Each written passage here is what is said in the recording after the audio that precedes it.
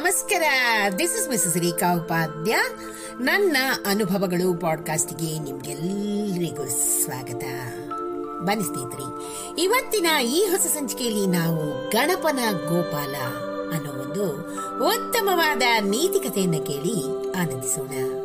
ಸ್ನೇಹಿತರೆ, ಯಾರು ಭಗವಂತನನ್ನ ಪ್ರೀತಿಯಿಂದ ನಂಬಿಕೆ ಇಟ್ಟು ವಿಶ್ವಾಸವಿಟ್ಟು ಆತನನ್ನ ಕರೀತಾರೋ ಅವರಿಗೆ ಮಾತ್ರ ಸ್ವತಃ ಭಗವಂತನೇ ಬಂದು ಕೈ ಹಿಡಿದು ನಡೆಸಿ ಸಹಾಯನ್ನ ಮಾಡ್ತಾನೆ ಅನ್ನೋದ್ರಲ್ಲಿ ಯಾವ ಸಂಶಯ ಕೂಡ ಇಲ್ಲ.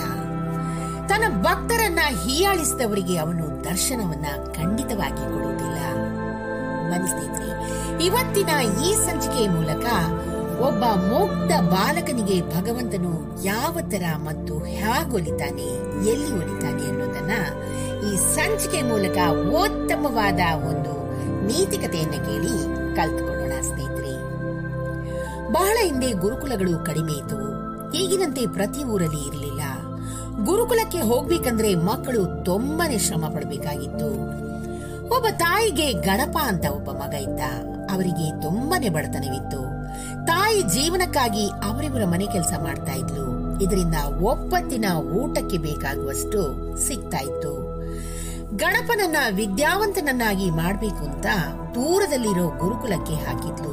ಗಣಪ ಓದೋದ್ರಲ್ಲಿ ತುಂಬಾನೇ ಮುಂದಿದ್ದ. ಆದರೆ ಆ ಪುಟ್ಟ ಬಾಲಕ ಗುರುಕುಲಕ್ಕೆ ಹೋಗುವಾಗ ನಡುವೆ ಭಯಂಕರವಾದ ಕಾಡನ್ನ ದಾಟಿ ಹೋಗ್ಬೇಕಾಗಿತ್ತು. ಹೋಗುವಾಗ ಹೇಗೋ ಹೆದರಿಕೊಂಡು ಕಾಡನ್ನ ದಾಟ್ತಾ ಇದ್ದ. ಆದ್ರೆ ಹಿಂತಿರುಗಿ ಬರುವಾಗ ಕತ್ತಲಾಗ್ತಿತ್ತು.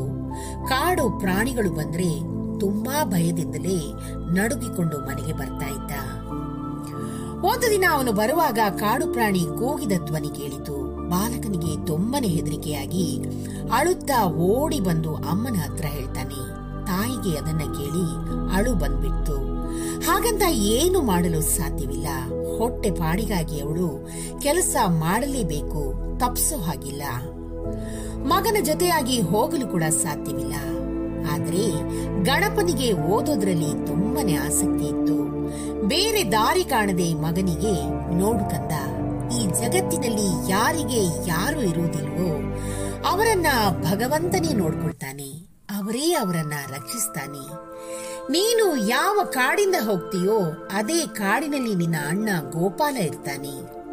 ನಿನ್ಗೇನಾದ್ರೂ ಹೆದರಿಕೆ ಆದ್ರೆ ಅವನನ್ನ ಜೋರಾಗಿ ಕೂಗು.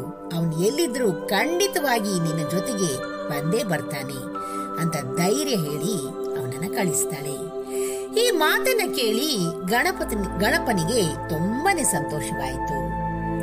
ಒಂದು ದಿನ ಸಂಜೆ ಗಣಪ ಗುರುಕುಲದಿಂದ ಮನೆಗೆ ಬರ್ತಿರುವಾಗ ತುಂಬಾ ಹತ್ತಿರದಲ್ಲೇ ಹುಲಿಯ ಗರ್ಜನೆಯೊಂದು ಕೇಳಿಸುತ್ತೆ. ಗಣಪ ಹೆದರಿ ನಡುಗಿ ಬಿಡ್ತಾನೆ. ಬಹಳ ಭಯವಾಗಿ ಅಳಲು ಶುರು ಮಾಡಿದ. ತಕ್ಷಣ ಆತನಿಗೆ ತನ್ನ ತಾಯಿ ಹೇಳಿದ ಮಾತು ನೆನಪಾಯಿತು. ಗಣಪನಿಗೆ ತನ್ನ ತಾಯಿ ಮಾತಿನ ಮೇಲೆ ಬಲವಾದ ನಂಬಿಕೆ ಇತ್ತು. ಅಳುತ್ತಾ, ಅಣ್ಣ ಗೋಪಾಲ ಎಲ್ಲಿದ್ದೀಯೋ, ಬೇಗ ಬಾ, ಭಯವಾಗ್ತಾ ಇದೆ ನನ್ಗೆ ಅಂತ ವಿಶ್ವಾಸದಿಂದ ಕೂಗಿದ. ಅವನು ಹೀಗೆ ಕೂಗ್ತಾ ಇದ್ದಂತೆ ಗೋಪಾಲ ಬಂದ. ಗಣಪನನ್ನ ಸಮಾಧಾನ ಮಾಡಿ ಮನೆ ತನಕ ಬಿಟ್ಟು ಬಿಟ್ಟ. ಇದು ಹೀಗೆ ಪ್ರತಿದಿನವೂ ಮುಂದುವರಿಯುತ್ತೆ. ಗಣಪ ಶಾಲೆಗೆ ಹೊರಡೋ ಹೊತ್ತಿಗೆ ಗೋಪಾಲ ಬಂದು ಶಾಲೆಗೆ ಬಿಡ್ತಾ ಇದ್ದ. ಶಾಲೆ ಬಿಟ್ಟ ಕೂಡಲೇ ಗಣಪನನ್ನ ಮನೆಗೆ ತಂದು ಬಿಡ್ತಾ ಇದ್ದ. ಈಗ ಗಣಪನಿಗೆ ಯಾವ ಭಯವೂ ಇಲ್ಲದೆ ಪ್ರತಿನಿತ್ಯವೂ ಕೂಡ ಸಂತೋಷವಾಗಿ ಶಾಲೆಗೆ ಹೋಗಿ ಬಂದು ಮಾಡ್ತಾ ಇದ್ದ. ಮತ್ತೊಂದು ದಿನ ಗಣಪನ ಗುರುಗಳ ಮನೆಯಲ್ಲಿ ಒಂದು ಪೂಜಾ ಕಾರ್ಯಕ್ರಮವಿತ್ತು. ಆ ಕಾರ್ಯಕ್ರಮಕ್ಕೆ ಪ್ರತಿಯೊಬ್ಬರ ಮನೆಯಿಂದಲೂ ಯಥಾನುಶಕ್ತಿ ಹಾಲನ್ನ ತರುವಂತೆ ಹೇಳಲಾಗಿತ್ತು. ಇದನ್ನು ಕೇಳಿದ ಗಣಪನಿಗೆ ಯೋಚನೆ ಆಯಿತು. ತಾಯಿ ಬೇರೆಯವರ ಮನೆಯಲ್ಲಿ ಕಷ್ಟಪಟ್ಟು ದುಡಿದ್ರು ಒಪ್ಪತ್ತಿನ ಊಟಕ್ಕೆ ಮಾತ್ರವೇ ಸಿಗ್ತಾ ಇತ್ತು. ಹೀಗಿರುವಾಗ ನಾನು ಹಾಲನ್ನ ಎಲ್ಲಿಂದ ತರಲಿ ಅಂತ ಅಳತೊಡಗಿದ.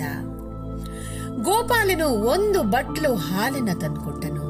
ಅದನ್ನು ಶಾಲೆಗೆ ತಂದಾಗ ಗಣಪನ ಕೈಯಲ್ಲಿದ್ದ ಪುಟ್ಟ ಲೋಟದಲ್ಲಿದ್ದ ಹಾಲನ್ನ ನೋಡಿ ಗುರು ಶಿಷ್ಯರೆಲ್ಲರೂ ಗೊಳ್ಳಂತ ನಗ್ತಾರೆ. ಇದರಿಂದ ಗಣಪನಿಗೆ ಮತ್ತಷ್ಟು ಅವಮಾನವಾಯಿತು. ಗಣಪನು ಅಳಲು ಶುರು ಮಾಡಿದ. ಗಣಪನ ಅಳುವನ್ನು ನೋಡಿ ಗೋಪಾಲನ ಹೃದಯ ಕರಗಿ ಹೋಯಿತು. ಅವನು ತನ್ನ ಪ್ರೀತಿಯ ಗೆಳೆಯ ಅಳುವುದನ್ನ ನೋಡಿ ಅವನಿಗೆ ನೋವಾಗಿ ಒಂದು ಉಪಾಯ ಮಾಡ್ದ. ಶಿಕ್ಷಕರು ಗಣಪ ತನ್ನ ಬಟ್ಟಲಿನ ಹಾಲನ್ನ ಪಾತ್ರೆಗೆ ಹಾಕಿ ಖಾಲಿ ಮಾಡಿದ್ರು. ಮರುಕ್ಷಣವೇ ಮತ್ತೆ ಹಾಲಿನ ಬಟ್ಟಲು ತುಂಬಿತು. ಎಷ್ಟು ಸಾರಿ ಹಾಲು ತೆಗೆದು ಹಾಕಿದ್ರು ಕೂಡ ಹಾಲು ತುಂಬತಾನೇ ಇತ್ತು.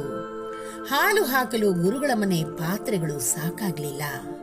ಇದನ್ನು ಕಂಡು ಗುರುಗಳು ಮತ್ತು ಶಿಷ್ಯರಿಗೆ ಆಶ್ಚರ್ಯವಾಯಿತು. ಅವರೆಲ್ಲರೂ ಗಣಪನಲ್ಲಿ ಕ್ಷಮೆ ಕೇಳ್ತಾರೆ. ಗುರುಗಳು ಇದೆಲ್ಲ ಹೇಗ್ ಸಾಧ್ಯ ಅಂತ ಗಣಪನನ್ನ ಕೇಳ್ತಾರೆ.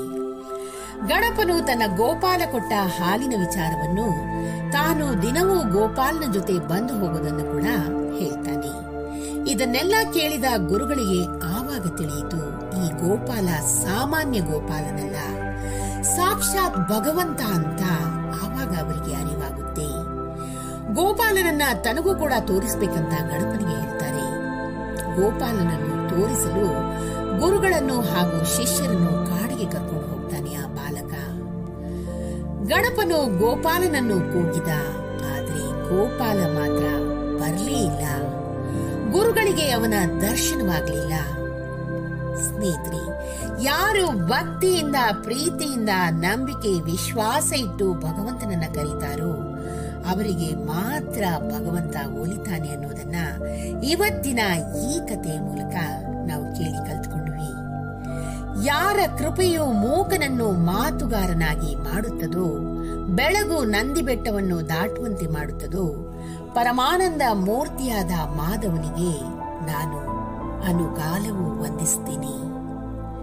ಈ ಒಂದು ಚಿಕ್ಕ ಕಥೆ ನಿಮ್ಗೆ ಇಷ್ಟವಾಗಿದ್ದಲ್ಲಿ ದಯವಿಟ್ಟು ಇದನ್ನ ಲೈಕ್ ಮಾಡಿ, ಶೇರ್ ಮಾಡಿ ಹಾಗೂ ನನ್ನ ಪಾಡ್ಕಾಸ್ಟ್ ಅನ್ನ ಫಾಲೋ ಕೂಡ ಮಾಡಿ ಸ್ನೇಹಿತರೆ.